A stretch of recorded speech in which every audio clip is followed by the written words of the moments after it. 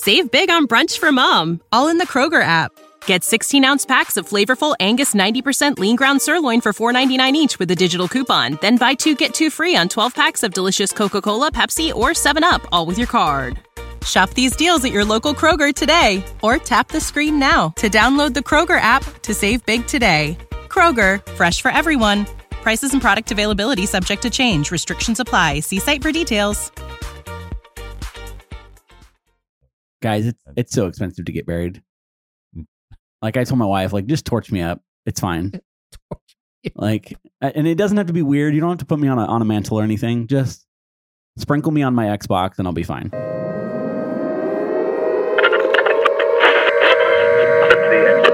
your regularly scheduled program for a special news bulletin from our partners in the Twisted World. We interrupt your regularly scheduled program for a special news bulletin from Twisted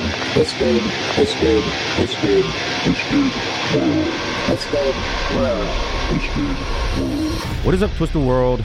We are back. I'm here with my boys, Andy and Cody. What's up, guys? Yo. So, hey, the poll was done. We appreciate all the participants. Alcatraz was the winner. I know it was a close race. So we are going to do the Alcatraz episode. We have some plans for it, and so stay tuned. We know that we said it was going to be the next episode, but just get ready. We're going to be doing some things. And so, guys, want to give a shout out to all of our everybody that's really contributing to our podcast, our pages, everybody that's listening. We want to just appreciate you guys. We love you guys. We're trying to stay consistent, right? Every week record something new. Some of them hit, some of them don't, but we're working on it. And we'll continuously be open to the idea of topics. So if anybody wants to go on and comment topics that we're going to do, and for those topics that didn't win in the poll, which was Zodiac and Atlantis. We're going to do future podcasts on those as well. We'll put them into the pool, and they may be a couple of months down the road, but we're definitely going to do some topics on those. But we wanted to give people a chance to go and vote on one we can do in an upcoming episode. So in the next few weeks, we'll drop that new one. So look out for that. We'll make sure we post in preparation for that, so people know that the one that they voted on is coming. Yeah, absolutely. So stay tuned. It's going to be a great one. Today we are going to talk about 5 gentlemen who have gone missing. I'm gonna hand this over to my boy. Gonna lay it out for us. Yes, absolutely. Thank you, Aaron. So yeah, we're gonna be talking about the missing 5 from Yuba County. That was terrible. Thank you, Aaron. And Thank you. Back to you. And back to you, Andy, with the weather. I was sorry. I'm a little news reporter over here. I just said thank you. I'm going to listen back and I'm going to laugh because that's what it sounded like, a transition on a TV show or a news station.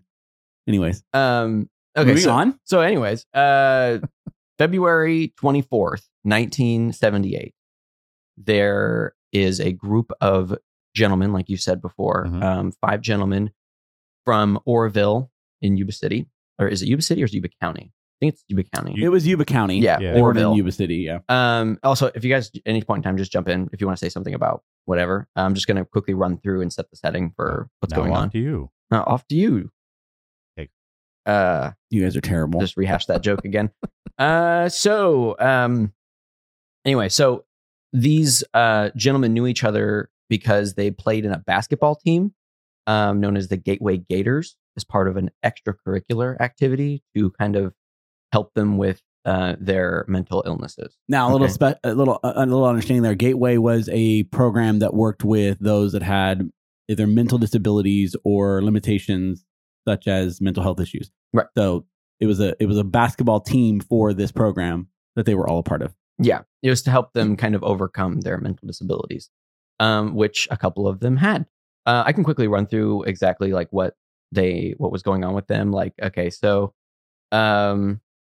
see, William Sterling, he just had all these guys kind of had like social issues. Like some of them didn't have common sense. They needed like help with basic tasks. Yeah, so we can like go that. through the whole list of it, but really there's 5 of them. of the 5, 4 of them had mental learning disabilities, which basically mean they had low IQ. One of them being really, really low.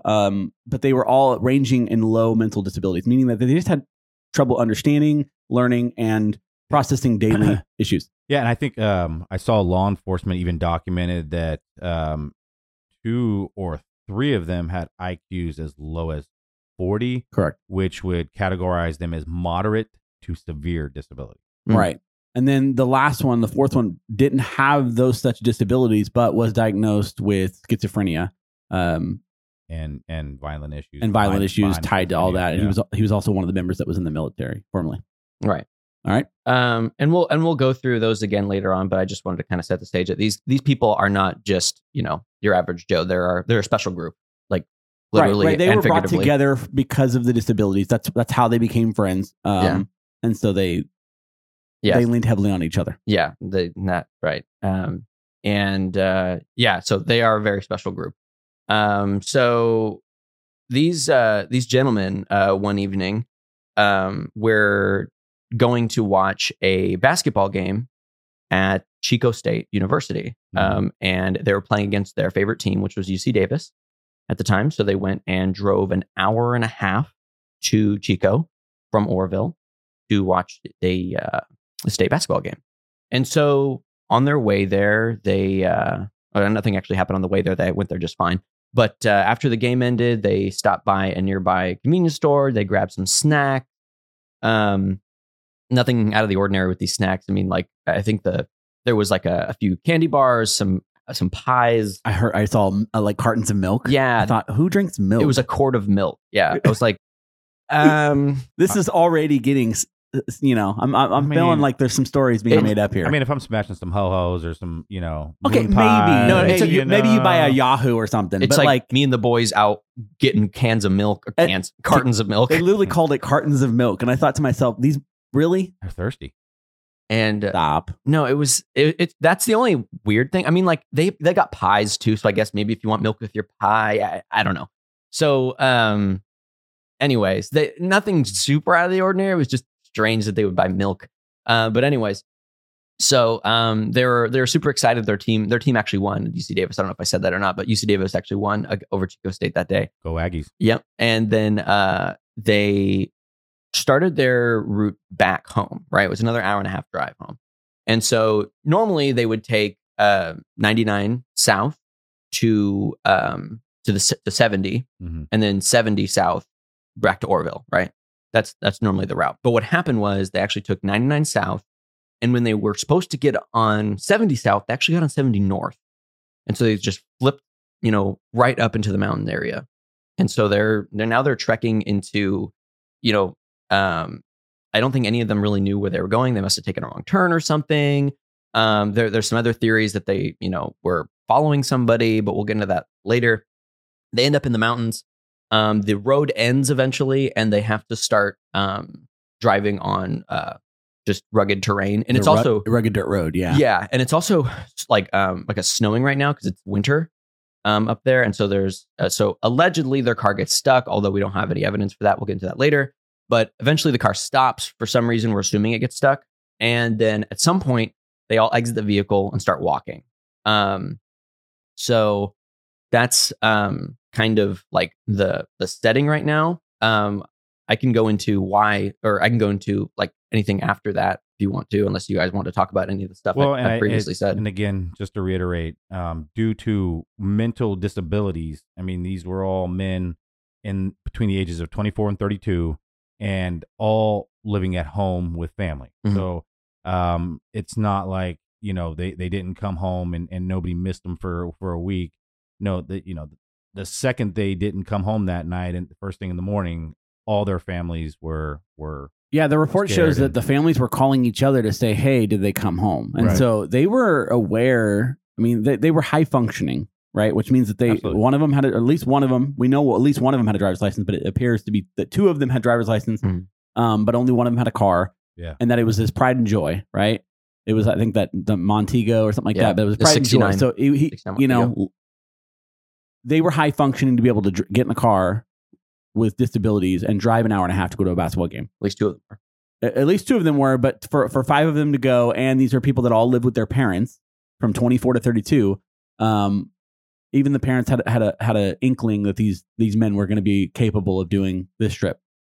Right. So, but yeah, no, them not coming home right away. It did prompt them to call each other and say, "Have you seen them? No, okay." And then the law enforcement was called immediately. It wasn't like a missing report where they were called days later. This was immediately, "Hey, my son with these disabilities is missing," and that's kind of where that starts. Now we can go into this early part, but I'm wondering if we should lay the entire story out before we. Well, before I get into like what happens after this, and because everything beyond this point is speculation because we don't know exactly what transpired afterwards. We do have one eyewitness that we can talk about, but before we do that, I want to talk about the names of these people and then their relation to each other.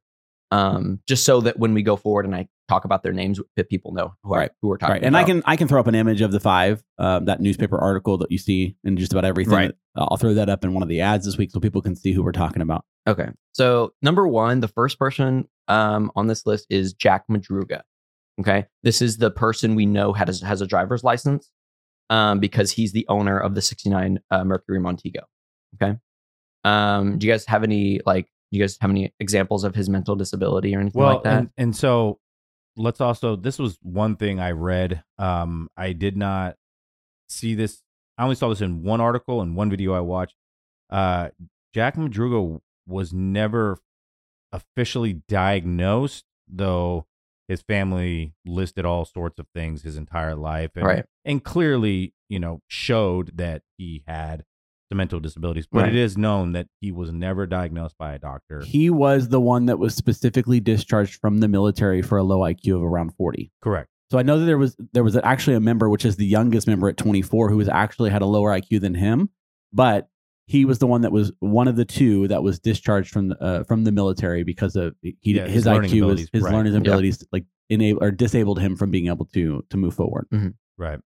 And also there was like incidences, like he worked at a production line and couldn't figure out basic functions with the production line, so they had to let him go. Right. So yeah, he struggled with jobs. I know that. At one point he worked as a dishwasher or something.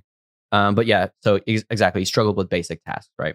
But he could drive his Mercury Montego. I don't know if it was handed down to him or how he acquired a Mercury Montego, but I'm assuming it's from his parents. But he passed the California driving test. True. Yeah. It also, when I was reading, they said that the car was meticulous, which means that he took high care of it. It was very So the guy wasn't incapable.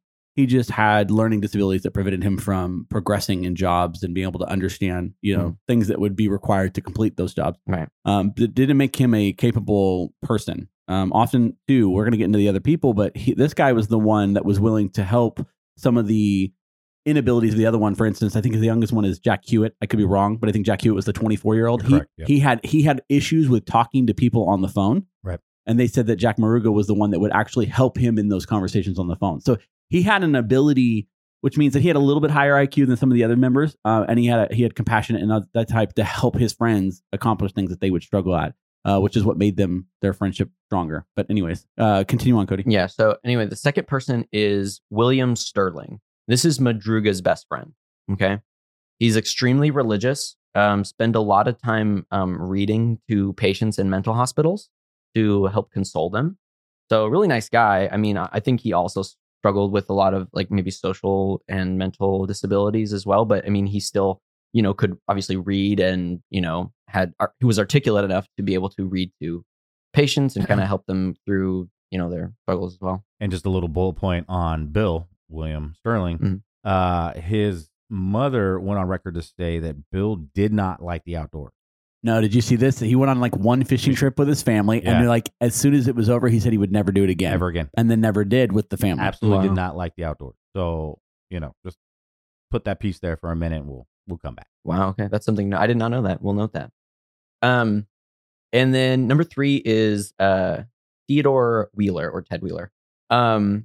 This is the oldest, and he valued his friendship with the group. Like he put it on a pedestal. He like really, really loved hanging out with these guys. It was like his pride and joy to just be around all his friends right here. But an interesting thing about Ted Wheeler is he had little to no common sense about anything. No. I don't know if you guys saw this, but he once bought $100 worth of pencils Yeah. for no reason. And you know what? We'll get into the later part of the story, but that again, that same notion that you're talking about ties into some of the things that weren't used at the place that they end up. Because the mom said that literally at one point in time the house was on fire and they had to go in and pull him out of his bed. And his response to that was, "I have work in the morning." Yeah. Like his common sense is, "Hey, the house is on fire. You need to get out. You're going to get hurt." And he's like, "I have work in the morning. I got to go to sleep." So he's not wrong. He's not wrong, but he completely lacked the ability to read the room and understand urgency. what's going on in urgency. Yeah. So. So he's a character. Jack Hewitt is the next one. This is Ted's best friend. He relied on Ted and Jack to help perform basic tasks, like you said earlier, like dialing phone numbers. Yeah, and I got that mixed up. It was Ted was the one that Jack relied on Ted, not Jack Maruga, but same concept. Yeah, Jack Hewitt relied on Ted. Yes, yeah. correct. I said he Jack relied on you Jack. said Jack relied on Ted, or Ted relied on Jack. No. I said Jack Madruga. Hewitt relied on Jack Madruga. Yeah. Madruga. But I was actually, he relied on Ted, who was the oldest member of the group, to help him out. They were really close friends. Yeah. We'll call them by their last names just kind of help because there's two Jacks and there's like a Ted and a Bill. So we'll call them Madruga, Sterling, Wheeler, Hewitt, and Matthias. That works. So yeah, again, Hewitt was Ted's best friend, relied on him to help him with basic tasks like dialing phone numbers, right? So he also struggled with, basic problem solving and performing. And he was the one that was known to have, out of everyone, I mean, they all had, again, some level of disability, but he was the one that was known to have the most severe disability. Mm-hmm. Who was this? IQ. That would be Hewitt. Yes, Hewitt. Yeah, he was Hewitt. the youngest of the group, but he was the one that had the most severe. I think they said he had also the highest social disability, meaning that he struggled in Extreme interactions social with people anxiety and everything. Yeah. in person or on phone. Like Right. he struggled in all regards. So he heavily relied on members of the team. In this particular case, is it Where? Weird.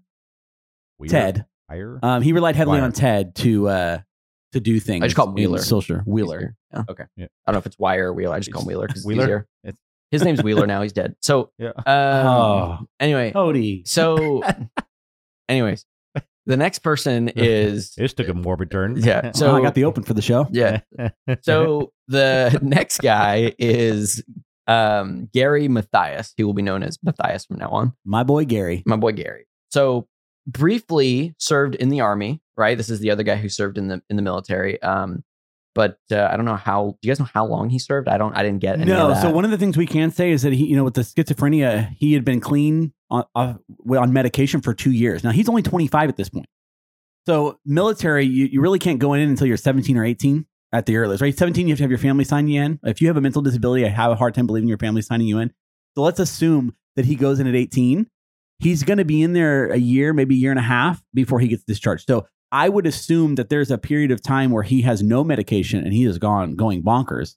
So I would assume it's less than 2 years. And he was serving overseas in Germany, and Which tells me he went through boot camp, which is 6 to 8 months, depending on the training. Right. Yeah. So because he was stationed in Germany, and he had psychiatric break, and they evaluated him and discharged him. yeah, and oftentimes too, schizophrenia doesn't always come at like a low young age. He could have had his schizophrenic break in the midst of being in the military. Yeah. Oh yeah, He could have absolutely. triggered it or something. Yeah. 100%. But again, like Andy said, this person did suffer from fierce schizophrenia. And we mentioned that early on as far as one of the members being a schizophrenic. Now, I'm going to bring this up because this is one of the points that was made in some of the research I was doing was Gateway was a program for those with limited or with mental disabilities. It wasn't necessarily a program for mental health. Now, I know that kind of confuses, but what I meant by that is like a diagnosis such as schizophrenia isn't necessarily correlated with the same thing as, say, like a social disability where you have trouble processing information. People were finding it interesting that he would end up in the same program as them because it's different. Like it's different. Now, I could be wrong. I'm not a doctor, but it just seemed odd to me that a schizophrenia would end up with 4 other guys that are struggling from things like social disabilities or dyslexia, that kind of thing. Well, that's what. So one of the reports I read also never categorized him as having learning disabilities or anything along Never. that. Yeah. But in fact, when it was talking about the 5, it said 4 out of the 5 had learning and mental disabilities. The 5th, had Yeah, they schizophrenia. specified. They separated him completely within. But the he was report. clinically diagnosed He was on medication, and according to his dad and his mother, had been clean. Yep. What I mean by is no outburst or anything like that in the past 2 years. I think the dad even referred to it as no crazy havoc. He didn't create any havoc in 2 years after being on the medication. Yeah, he was working for his. He was doing manual labor, So here's the one thing landscaping. and I looked back 3 times. It said father-in-law. Now I don't know if that was a typo in the. I saw this too, and because immediately I couldn't find he must have been married, right? My thought process was he married? I didn't actually dig into this very much, and I can do it right now while we're talking. But when I saw that, I thought he worked for his father-in-law's landscape business. Yeah. And I thought, okay, well, that's kind of cool. But then I went, wait a minute, this is father-in-law. Was he married? And it never mentions a wife. They like any of the reports don't go on to say that they interviewed the wife or anything. I'm going to look it up, but my theory before I look it up is that he got married before he went to the military, or he got married at a young age, probably before the schizophrenia stuff came in. But if he's still connected to the father-in-law at this point at 25, I would assume he's still married, right? You would assume he's still married and that she's just hanging out with him, helping him through this process. Right. And maybe she just doesn't break. want anything to do with any of this because maybe we'll find out anyways, later. We can move on. Cody. Deeper. Okay, so now we've established the names of the gentlemen. I'll go and continue on into this story. So, where we left off, they were in what seemed like off the road. They're on a rugged terrain. It's snowing. There's somewhat of a blizzard going on. It's a harsh winter. They exit the vehicle and they start walking. So Monday, the game was on Sunday. So Monday, the forest rangers scout out the area because obviously they're getting calls from the parents, like kind of worried. So forest rangers start scouting the area up in the mountains, and so they find the car. And on arrival, the car was not stuck. It wasn't, they didn't have to move it. It was completely movable.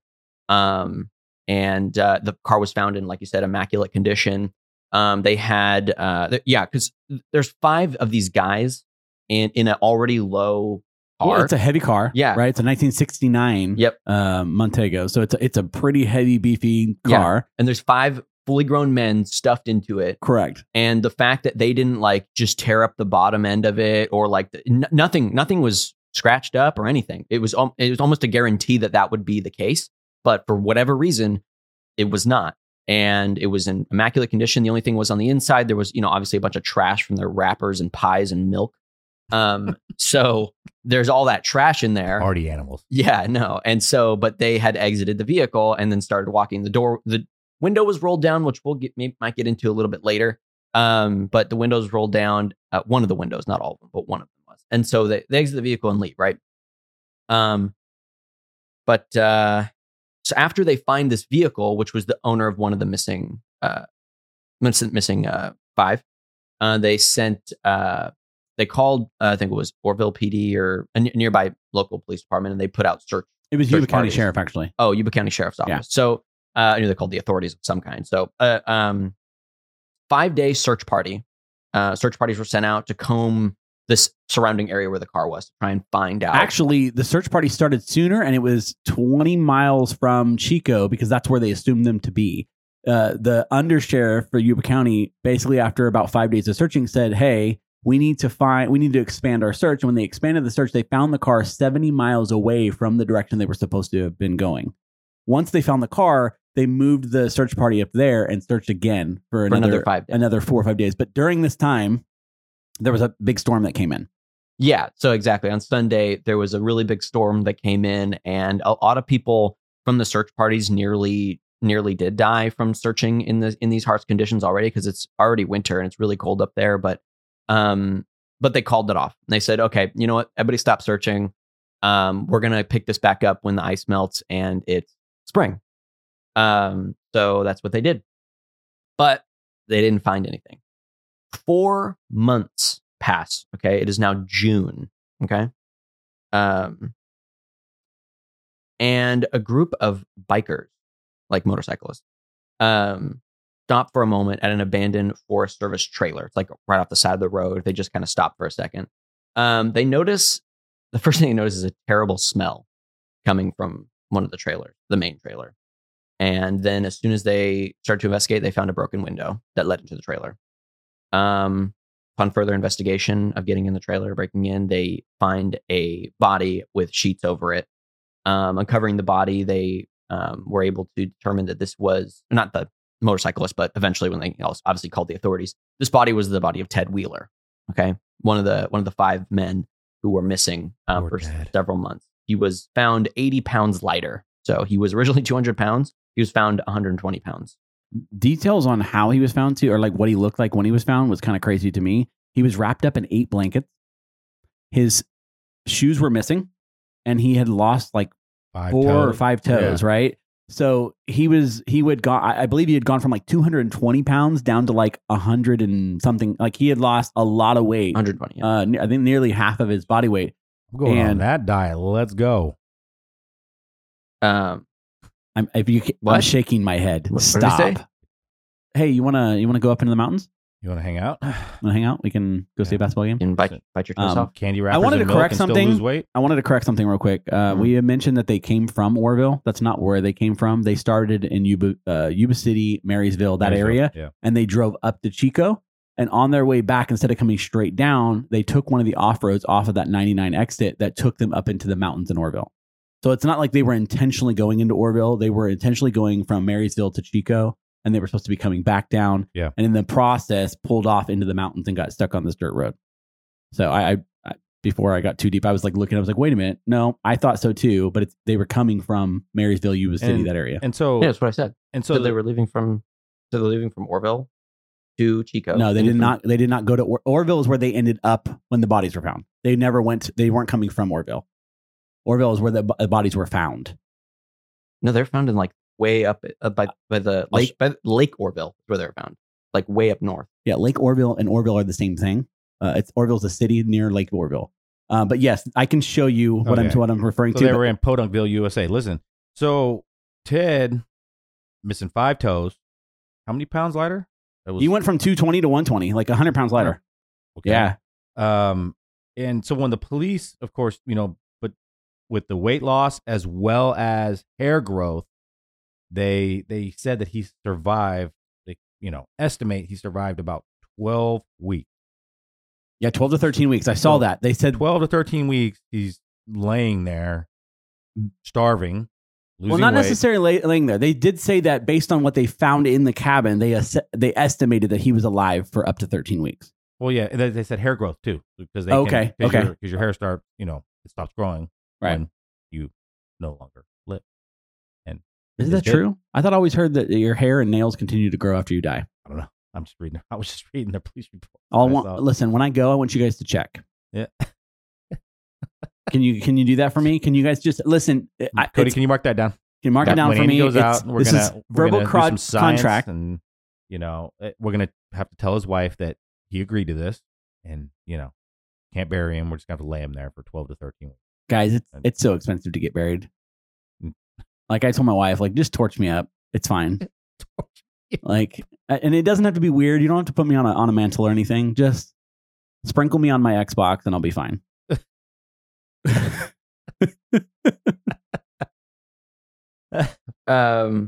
Anyway, so continuing on, after they find, you have something to say? Well, I just did we say how far the trailer was from the car? Not yet. I'm getting. Okay, my apologies. Go ahead. No, you're good. So after they determined that this body was Ted Wheeler's, they well, I'll get to that in a second, but I just want to point out some details about the room from earlier that we kind of hinted at. So this room was found, and there was several cans of food that were opened, but then there was also a vast majority of that cans of food that were unopened, that weren't even attempted to be opened yet. They were just kind of in perfect condition, ready to be opened and eaten. And then there was no effort to cover up the window that was broken into to get into the service trailer.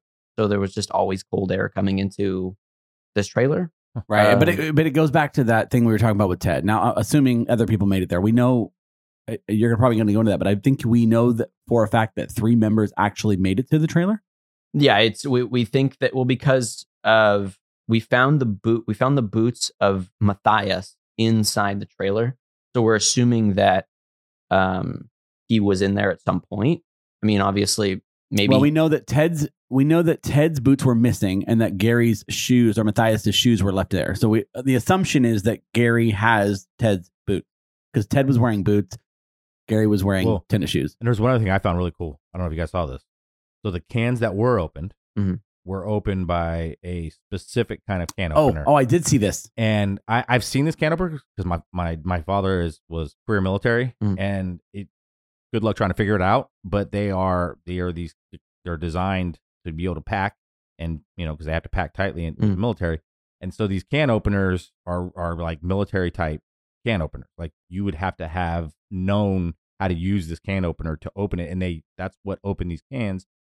I actually went and watched a video on how it works. And if you don't have experience with it, like having watched the video, I'm like, how in the world? Right. But if you don't have experience with it, there's no way you would have been able to figure it out. So that in itself, outside of the assumption of the shoes, makes me to believe that it's either Ted or Gary is one of the ones that would open the canned food that way. Now, Ted lacking common sense, it's probably easy to believe that Gary is the one that was able to open up the food itself. But it was a very weird... there's a name for it, and I can't remember what the name of it was. So Madruga and Gary are the two military guys. Correct. So it would suggest that either one or both of them were also in the trailer with him. Mm-hmm. So, because common sense guy, give him that military can opener. Yeah. He's already struggling to cover up windows. Right. So I did also see, and I'm gonna this is not a correction, but it's basically what I was seeing when they were showing the photos of the actual cabin, because you were looking up the photos, that there was food and everything that they did eat that was inside the actual trailer, but I guess there was a storage area that was unlocked and open next to it that they had gone into. They said there was evidence that they had gone in there, but there was dried food packages and clothing that would keep them warm. Yeah, I saw and that. They didn't use any of it. A year's worth of dried rations.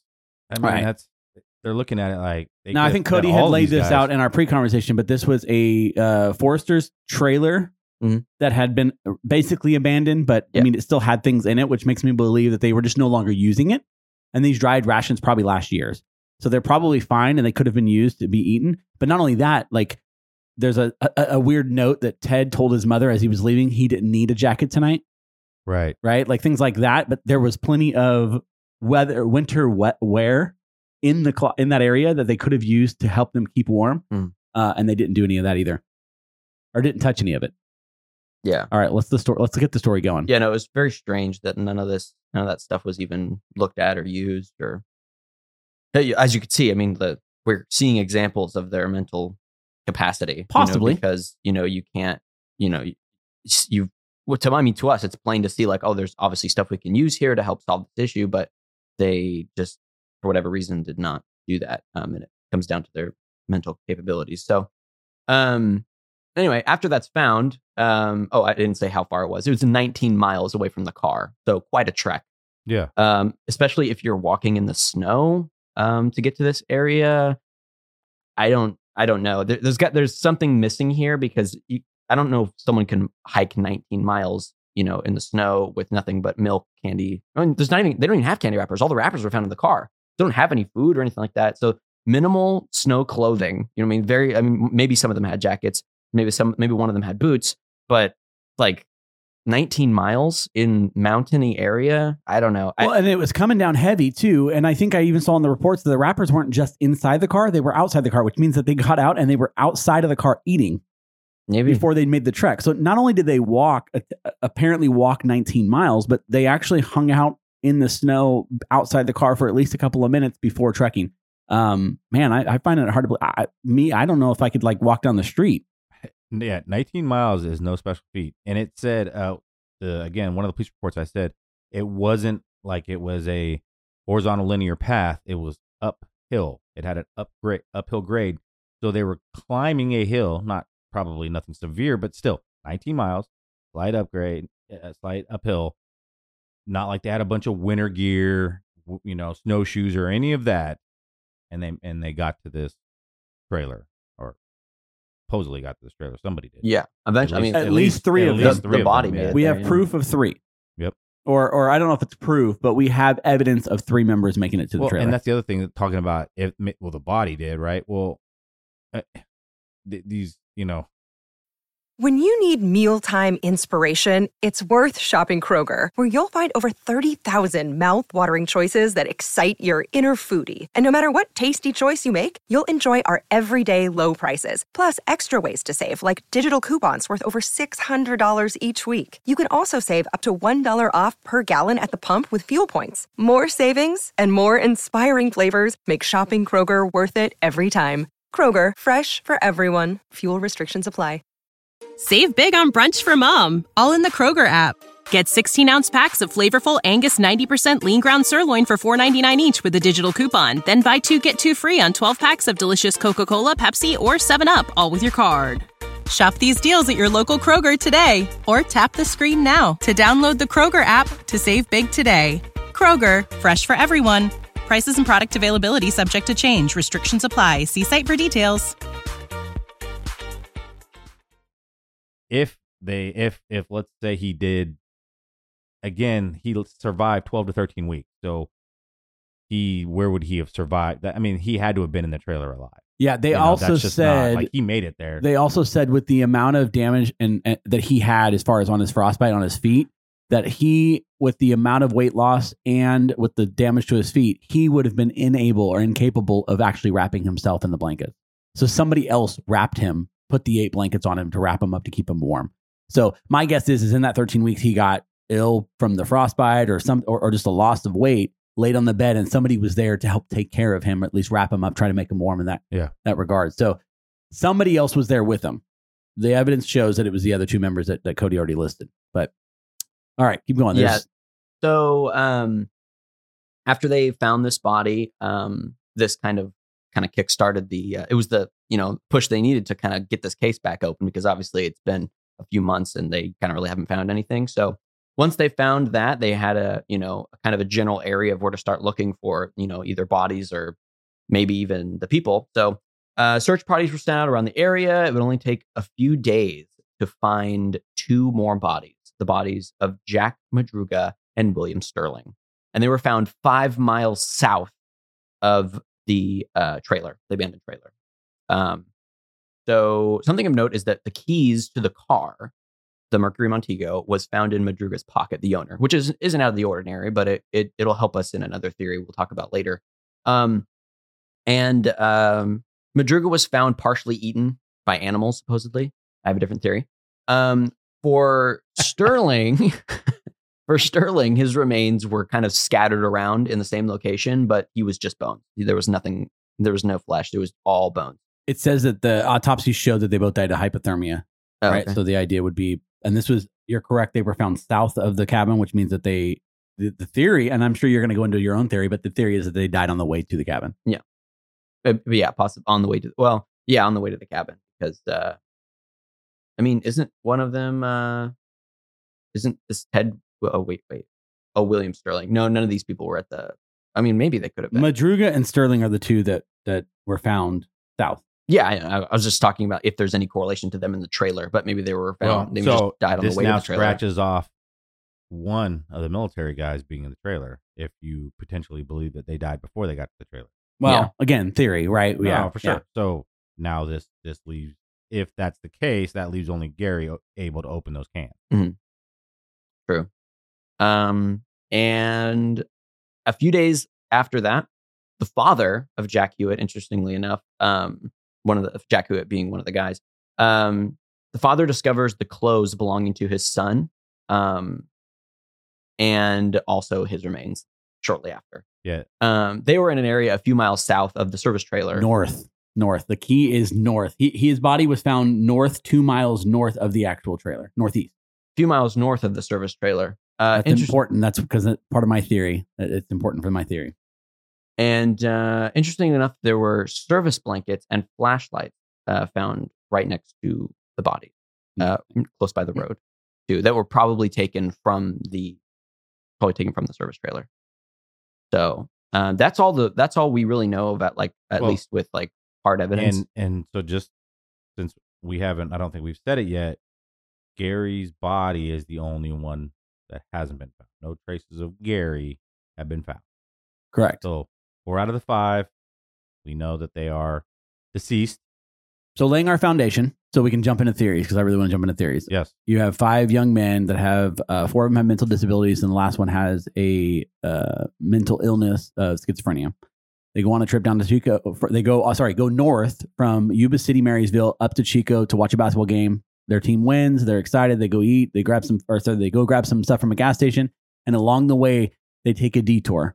Instead of continuing back down home to Marysville, Yuba City, they take a detour and they go east, kind of northeast towards Orville area.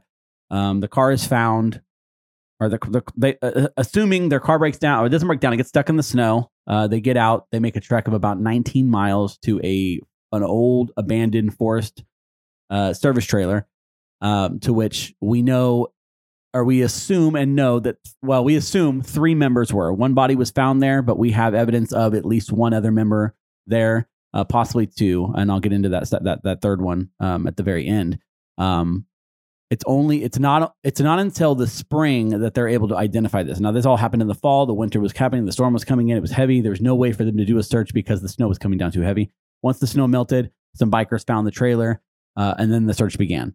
And that's where the 2 bodies are found south of the trailer. 1 body was found north of the trailer, and then 1 body was found inside the trailer.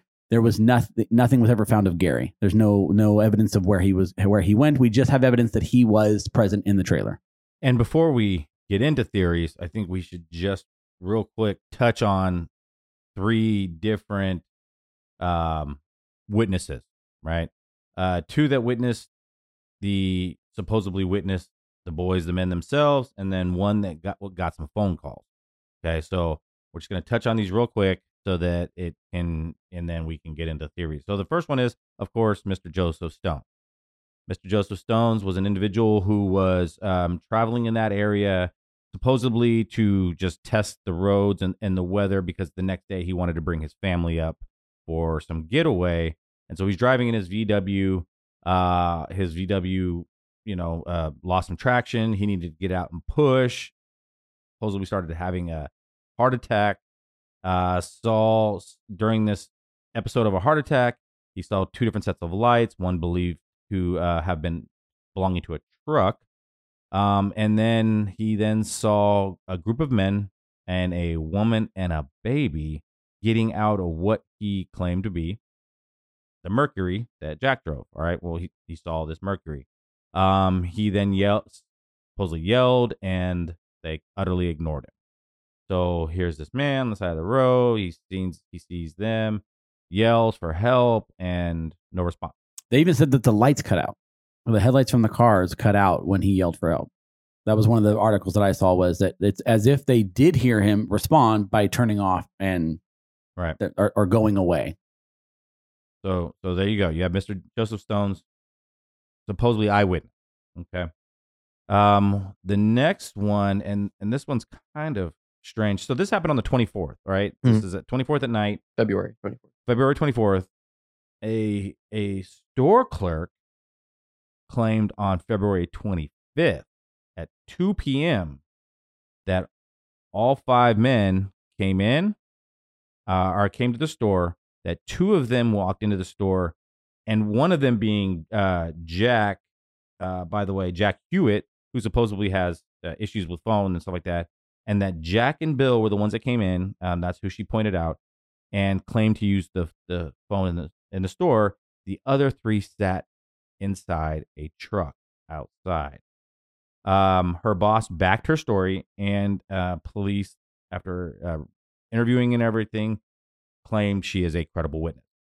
Okay, so this is next day, 2 p.m., February 25th, after they had supposedly gone missing. She saw them.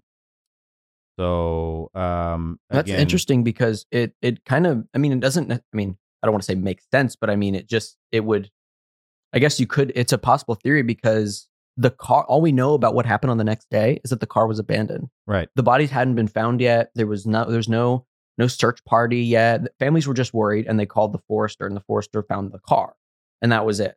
So there's mixed stories on this, because I actually heard that she was the last witness of them, and it was the 24th. That was this on. There was 2, but I saw a couple of articles where it said it was the 25th that she had seen him the next day. But the article that I saw was it was bear market. She was getting ready to close around 10 p.m. that night, and 5 men walked in. And the reason she remembered that is because it made her irritated that she could not continue to shut down. I saw that too, but I think this is two different store clerks of two different stores. That's what I was reading. So because there's no, other than her witness of it, there's not any, there's nothing. They are just taking it on what she said. But this was. This one, so the one this Aaron's is a talking about. completely separate store. That's almost identical to the story of the bear market one where they stopped to get food. Well, the difference with Aaron's second story is that this one had a different car and only 2 people walked in. And used the phone. Yeah, and used the phone. And then the first one we're talking about, all of them went inside and loaded up on candy. And that's why they couldn't leave. Okay. Yeah. I'm okay. Maybe I'm mixing the two stories together because they're so similar. No, they I are do remember the parents saying that too. Yeah, I do remember the parents saying that it was highly unlikely that Jack Hewitt used the phone because of his social awkwardness and his inability. He had a panic attack when he talked to people on the phone. So I know that was like an argument there that's probably not a possibility. Now this is where they mentioned the truck, right? This is where the 3 of them the other 3 stayed in the truck. And again, the store manager backed her story, and the police they did their grueling interview of her, and in the end counted her as a credible witness. So they believed her well enough that so she's telling the truth. So again, this is the next day at 2 p.m., middle of the day. After they've gone missing, they're now in the truck. They've ditched the car, and they're using the phone calling whoever. Okay. And then the third, we're going to just throw this third one in. And, there's not really any, couldn't find anything whether or not they fully believe this one or not. So who knows? But 3 weeks after the disappearance, a woman by the name of Debbie got multiple phone calls. The first one was a man saying he knows where the men are. The next call, which I believe was the next day, the same man, according to her, saying he hurt them. I did bad things to them. I did bad They things need to help. them, yes. And then the third call, again, the same man saying they're all dead. So now you got this woman saying she's got somebody calling her, basically telling her he murdered the men. Mm. But again, the police have said that all of them died of, I wouldn't call it natural causes. Well, but only not one. So exposure to the element. Yes, right. yeah, there only we go, one thanks. of them was undetermined. And they assume hypothermia, but it was undetermined. I don't remember which one it was, but it was one of the remains that was found out in the Probably wilderness. the bones. Probably Yeah, but I mean, I'm they assuming. were Yeah. able. Well, the 3 that were found out in the snow were all bones, right? I mean, I assume the one that was in there, but they were able to tell he had lost his toes from frostbite. So maybe the one inside the shelter or the cabin, they said they could still smell it, so it still had meat. He was a rotting corpse. He was a rotting corpse. The other 3 had been, we assume, And he was 120 pounds, so he wasn't just bone. He was a lot.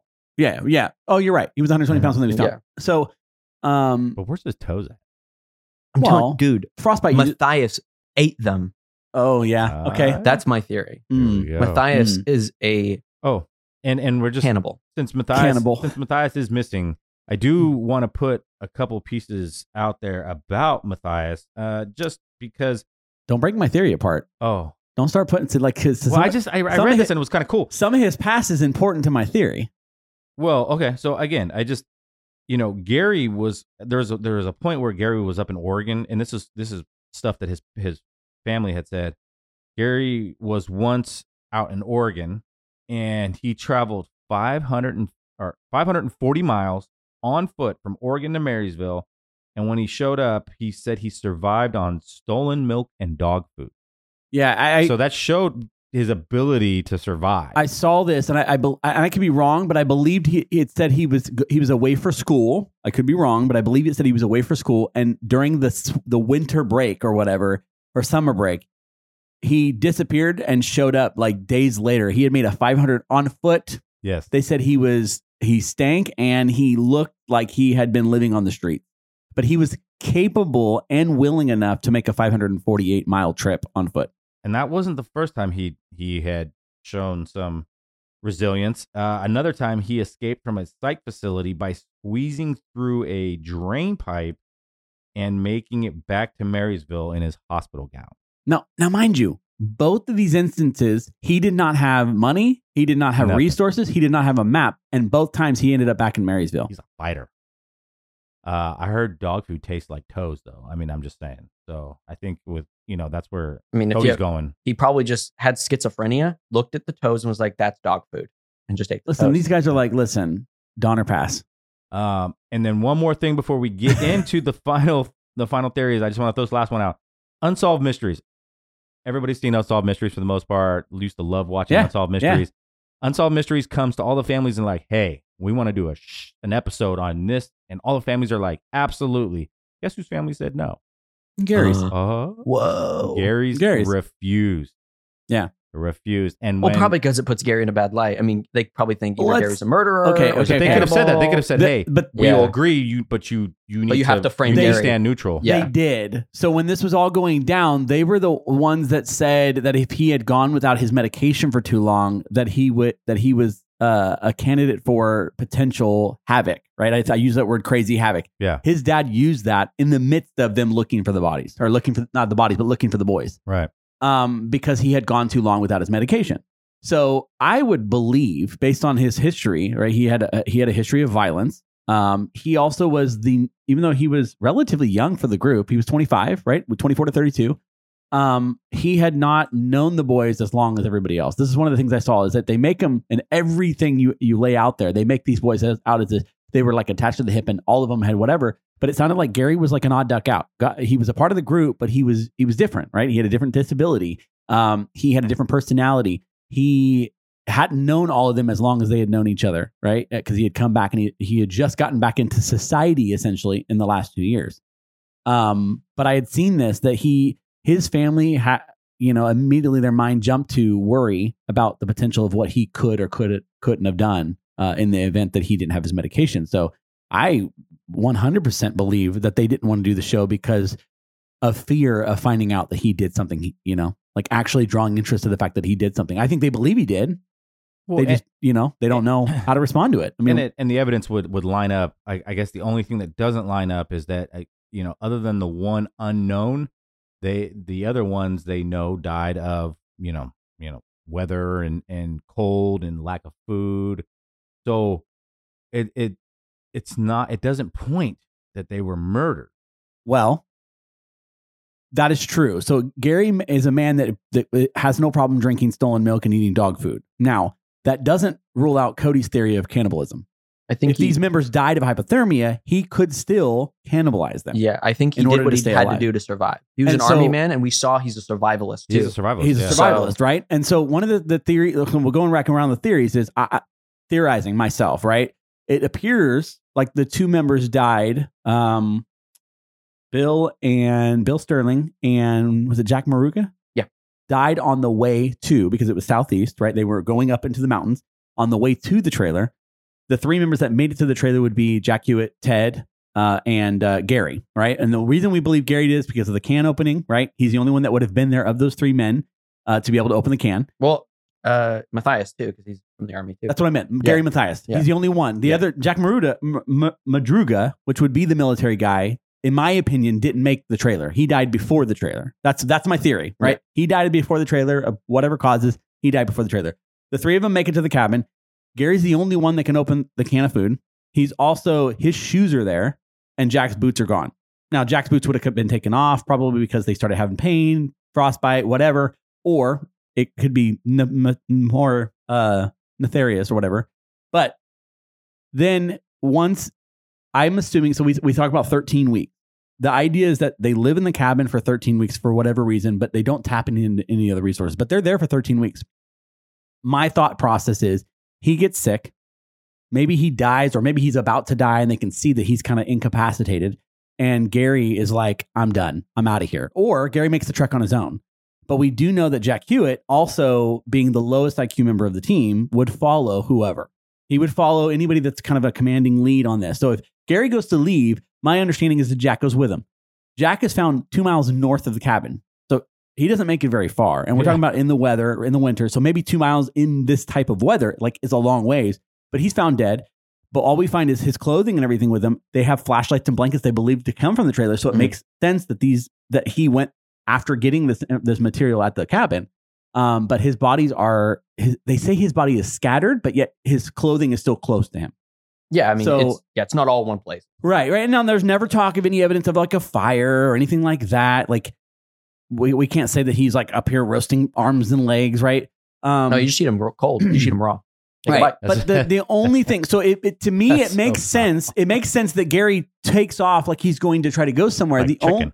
only thing Yeah. that doesn't make sense to me is I think they said they had to have had a map, because in order for them to know that the service trailer was there 19 miles away, because they did, they intentionally walked in that direction to, as far as we can tell, to get to that service trailer.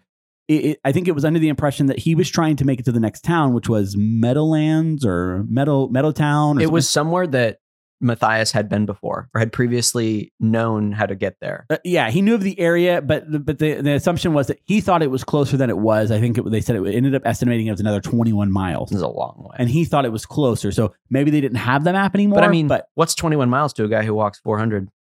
Right. know? And then there's nothing to say that he didn't make it there. The only thing I have is once this guy had escaped from prison, or like a not a prison, but a mental psychiatric facility, and leaving from Oregon to come down here, both times he ended up back in Marysville. Right. So there's the theory is that let's say he makes it, he gets back to Marysville. If he had done something he shouldn't have, he's going back to his family. His family doesn't want to do anything to do with unsolved mysteries. Hmm. They kind of shut down in the whole process. I don't know if what happened with the family. I don't know if they ended up moving or anything like that. But I'd be curious to say maybe the guy made it and He was so ashamed that he let his friends die. Maybe out there. he's not ashamed. Maybe he came back and he admitted to the fact that he did something because he's a schizophrenic, right? Off his medication. And one more thing, and again, at this point, it's just all hearsay, but a female friend of Gary's, and maybe this is his wife, I don't know. I just saw that a female claimed that months before this event took place, that he was telling her about these dreams. Yes. Yeah, I saw this. That he was having of men going up into the wilderness, and this is how he was going to die. Yeah, that This he was was the- that he was gonna die, like they were all gonna die, and so he comes forward and says this. So, there's a lot of missing. There's a lot of holes. The truck, where's the truck? The truck's now been seen by 2 different people. But see, the truck's only important if you believe Joseph Schoen. What It's- about the woman at the store, backed by her boss? Again, this is the And- next day. So these are I'm gonna lean back on, and we'll probably have an episode. But every time you talk about something like Zodiac, there's always nutcases that come out and say they had a part, they want to be a part of it or be a piece of course. it, right? So the phone call to me is just some nut job, and I say that not with a mental disability, but just some nut job like trying to take credit for it. Oh no, but I'm talking about the store clerk. I understand. Yeah, and the boss, who both witnessed the truck, But the they 2 men witnessed coming a up. truck, and they assume these boys to be those boys, but only 2 of them come inside. So Yeah. that's a lot of speculation with not a lot of founding in it. The only thing that founds that story is the fact that it ties back to Joseph Schoen's story. But Joseph Schoen's story in itself is really, in my opinion, has like less credibility because the guy is like completely delusional in his story, and it changes multiple times. I noticed that he went from, I saw 3 men and a woman with a baby, to later in the story saying 2 to 12 people. Oh, and that I there was a didn't see point in that. time where he got back in the car and he was turning the heater on before the gas runs out, and he sees men with flashlights. Now, the story is kind of up and down as to whether or not he got out and started yelling, or if he was doing it from inside the car. So there's all these weird changes in the story. Mind you, the guy didn't die. He was able to get out of his car and make the trek after having a heart attack miles, and makes it to the cabin where he can tell the story. It to me, I want to tie it together just because it all happened around the same time, but maybe he murdered them all and he just, Yeah, maybe it was Joseph. maybe Murdered Joseph them all. just did it all. Ate And their toes and all. I think Matthias, being 25 years old, he's gone through some stuff. He's got schizophrenia. I think he's good friends with these guys, and I think that they, the rest of them are all mentally handicapped, and they're like, hey, let's go have this adventure. And it sounded great. It sounded cool. They take off. They went and saw this great game, and they, somehow he knew about this trailer. He's like, hey, we're gonna go and we're gonna camp out, and we're gonna, maybe he like makes it sound like military cool, like we're army men, right? And this is like 1978. So keep in mind, this isn't too long after, Vietnam. So if you're into the military, and and maybe he hypes it up, and they go, and everything started turning out bad. They don't really talk about the IQ level of Gary. Now, schizophrenia doesn't No. mean that you have a learning disability. No. Right? It just means that you have multiple personalities, right? So there's nothing saying that Gary wasn't a smart individual or a capable individual. And keep in mind, high functioning, these men drove an hour and a half. Was it an hour and a half? Yeah. They drove an hour and a half to go to a basketball game. Now they're all grown men, but they have disabilities and live with their parents. But they they didn't go with anybody else other than these group of men. So these are men that had the capability of being able to direct themselves. So something caused them to leave the road. And theoretically, Gary was married. Did we find anything on that, by the way? I looked it up and it looks like there's mixed reviews on it, but apparently he was. His wife's name was Harriet. Two different reports I read said father-in-law's company. that he Yeah, worked for. It didn't say father, there's so. not a lot of information on it, and my guess is tied to the fact that because his body was never recovered, that we're looking at someone that Hey, was it's- Harriet the woman in the baby that Joseph Stone saw? No, the theory with the baby, and this is Cody gave me a look when I was talking about this earlier, but the theory with the baby is later on the sister of I can't remember, one of the sisters of the men that died theorized that these men had been in a scenario before where they would have a compassionate reaction, meaning that they would be willing to help someone in need. And so the idea was that potentially the truck, the baby, and the woman were involved in some form of domestic violence at one of the places they stopped to eat or get gas, and that the men jumped in and helped and reacted, and that's why they did what they did. It would explain why they went off on a road that they wouldn't normally go on, because they were trying to get away from something to help this woman. But the problem is there's just no evidence of that. There was no evidence of another car. There's no evidence of another truck. The car gets stuck in the snow. We do know it gets stuck because the sheriff's office says that it looked like the wheels had been spinning before, but not in a way that 5 grown men couldn't have gotten it out. So they, again, lacking of common sense, maybe it leans more to your story. Maybe you're right. Maybe they were going to go up and do this trick. What doesn't make sense to me in that story is multiple times each family references how these men have, like, part of their disability is they're very rigid, meaning that I have to get to sleep because I've got a basketball game tomorrow. We're going to go to this basketball game, but I have to be home at a certain time because we got a basketball game tomorrow. Or I have work tomorrow. I have this, I have that. So, but the whole, remember, deviation in schedule had to have been. But they could have been planning this forever. And again, you True. know, if you're a bunch of, men, but mentally you're like boys, you still have the boy, like, I want to go on an adventure. And they could have been planning this because remember, Ted was like, no, I don't need my jacket. I'm good. Anyway, hey, that's my thought. That's my final thought on this is that I just think that they just died in the snow. It was a bunch of boys, men, going to do an adventure, and it all went bad. It just did not work out because they're not all there. Oh yeah, one more thing before we close. I just wanted to talk about. Did we talk about the window in the car and the keys yet? No. Well, you did mention the keys were in the pocket of Jack Maruga. Right. So we know that when the body of Jack Madruga was found, that the keys were found in his pocket. However, we did discuss like a theory where possibly Matthias was driving, because you were saying that he had this dream right before that he was going to go to the mountains, and that's how he would die. And he's had several dreams of this, so this could be him, making these things come to fruition or whatever. Or maybe he demanded the keys from Jack at some point to drive the car, because what was really out of character was that the driver's side window was rolled down all the way, and Jack Madruga's parents said that was really out of character. Jack Madruga never rolled down his window like that. That was something that he just didn't want to do because he kept the car in really good condition. He never wanted to like have things fly in the car, stuff like that. So there's a theory that Matthias might have been driving that night and had the window rolled down for whatever reason, and was the one responsible for taking the wrong turn or taking them up to the mountainy area. But I just want to make sure that was.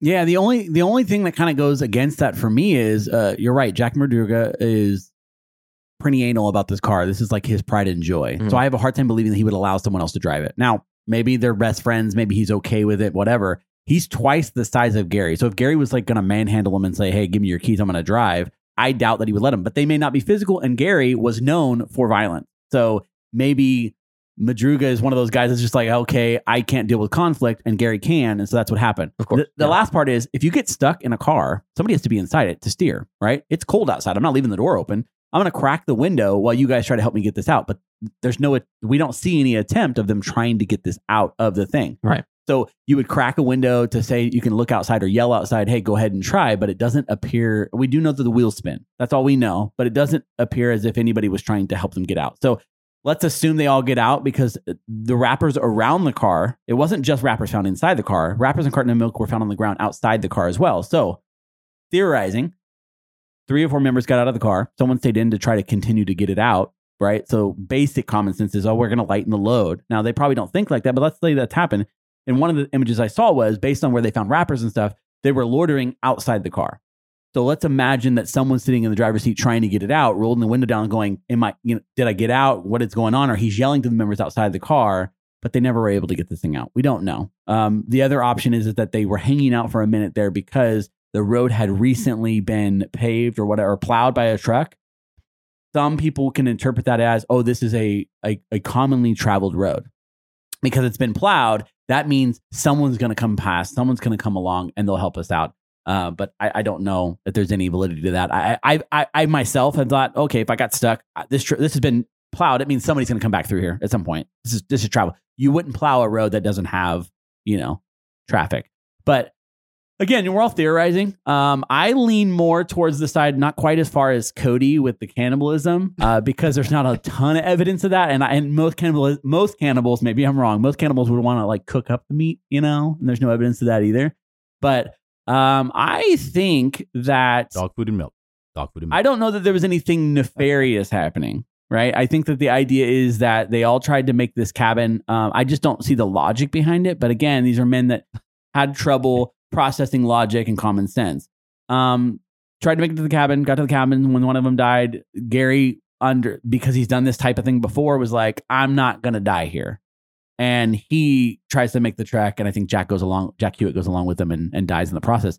The real question is, we're not going to go into whether or not Gary killed. I think we all have our own. You don't think it happened. I think that there's some founding to maybe Gary was involved in some nefarious activity. I just don't lean that way. Cody tends to seem that he like ate them all. So did Gary survive? Do you guys think Gary made it to the next town? Do you think because his body has not been found? This is 1979, right? People have searched, like ourselves, have gone up there and searched and have theories, and no bones have been found. I mean, a schizophrenic without his medication, I don't know that he survived, just because by now, I mean, you're not all there. You're having hallucinations. Like that would have popped up on a radar somewhere. But he made a 548-mile trek barefooted, eating dog food and water off medication back home. So now everybody within hundreds of miles radius are looking for a schizophrenic. True. Like it's now on the radar. It's now. People are looking for it. Back then, when he did that trek, nobody was looking for a dude. Yeah, that's good. Around. So I don't know. I just think somebody would have seen him. Somebody would have said something. It's all over the news. You got Unsolved Mysteries trying to do stuff on it. Somebody at this point is going to be like, oh yeah, we seen this dude eating dog food out of our neighbor's dog the other day. Let's turn it in. Nothing has been said. Cricket. So Cody, are you the only one that thinks there's something nefarious going on here? I don't know about nefarious. I do think that Matthias survived. But where'd he go? Like if he survived, why didn't he go home? In the last 2 scenarios where he had done stuff like this, he always ended up back in Marysville. I think that he felt ashamed that he let his friends die, and didn't want to face facts with the family. Didn't want to have to go to the family and tell them that I was there and I watched them die. I think that was too much for him to handle, and he just didn't do that. Decided to potentially that's what caused the psychotic breakup in the military. Did make it home, and they put him in the basement. Well, that was the other theory too, is because they kind of shut off, right? So maybe he did. They just talked to everybody, and they were like, "Nope." I think I looked because of his age, and I could be wrong. I'm not doing the math on this, but I believe they said if he was still alive today, he'd be 69. So he's not a super old gentleman, right? No. Like he'd be 69 today. Yeah. So interesting. Interesting. Well, maybe we will never know. Maybe one of his family members on their deathbed will come out and just tell us everything. That would be fantastic. But until then, we may never know. Anyways, guys, hey, we thank you. Make sure to subscribe on all of our channels. Follow us, like, downloads. We love you. As always, Twisted World, we're out. Peace out. Later.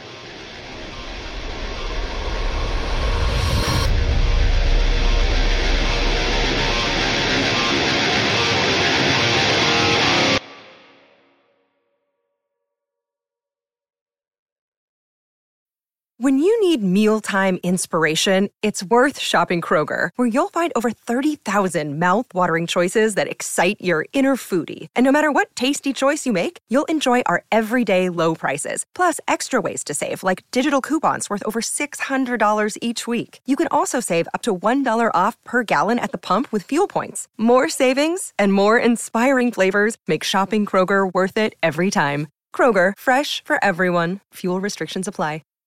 Save big on brunch for mom, all in the Kroger app. Get 16-ounce packs of flavorful Angus 90% lean ground sirloin for $4.99 each with a digital coupon. Then buy 2, get 2 free on 12 packs of delicious Coca-Cola, Pepsi, or 7-Up, all with your card. Shop these deals at your local Kroger today, or tap the screen now to download the Kroger app to save big today. Kroger, fresh for everyone. Prices and product availability subject to change. Restrictions apply. See site for details.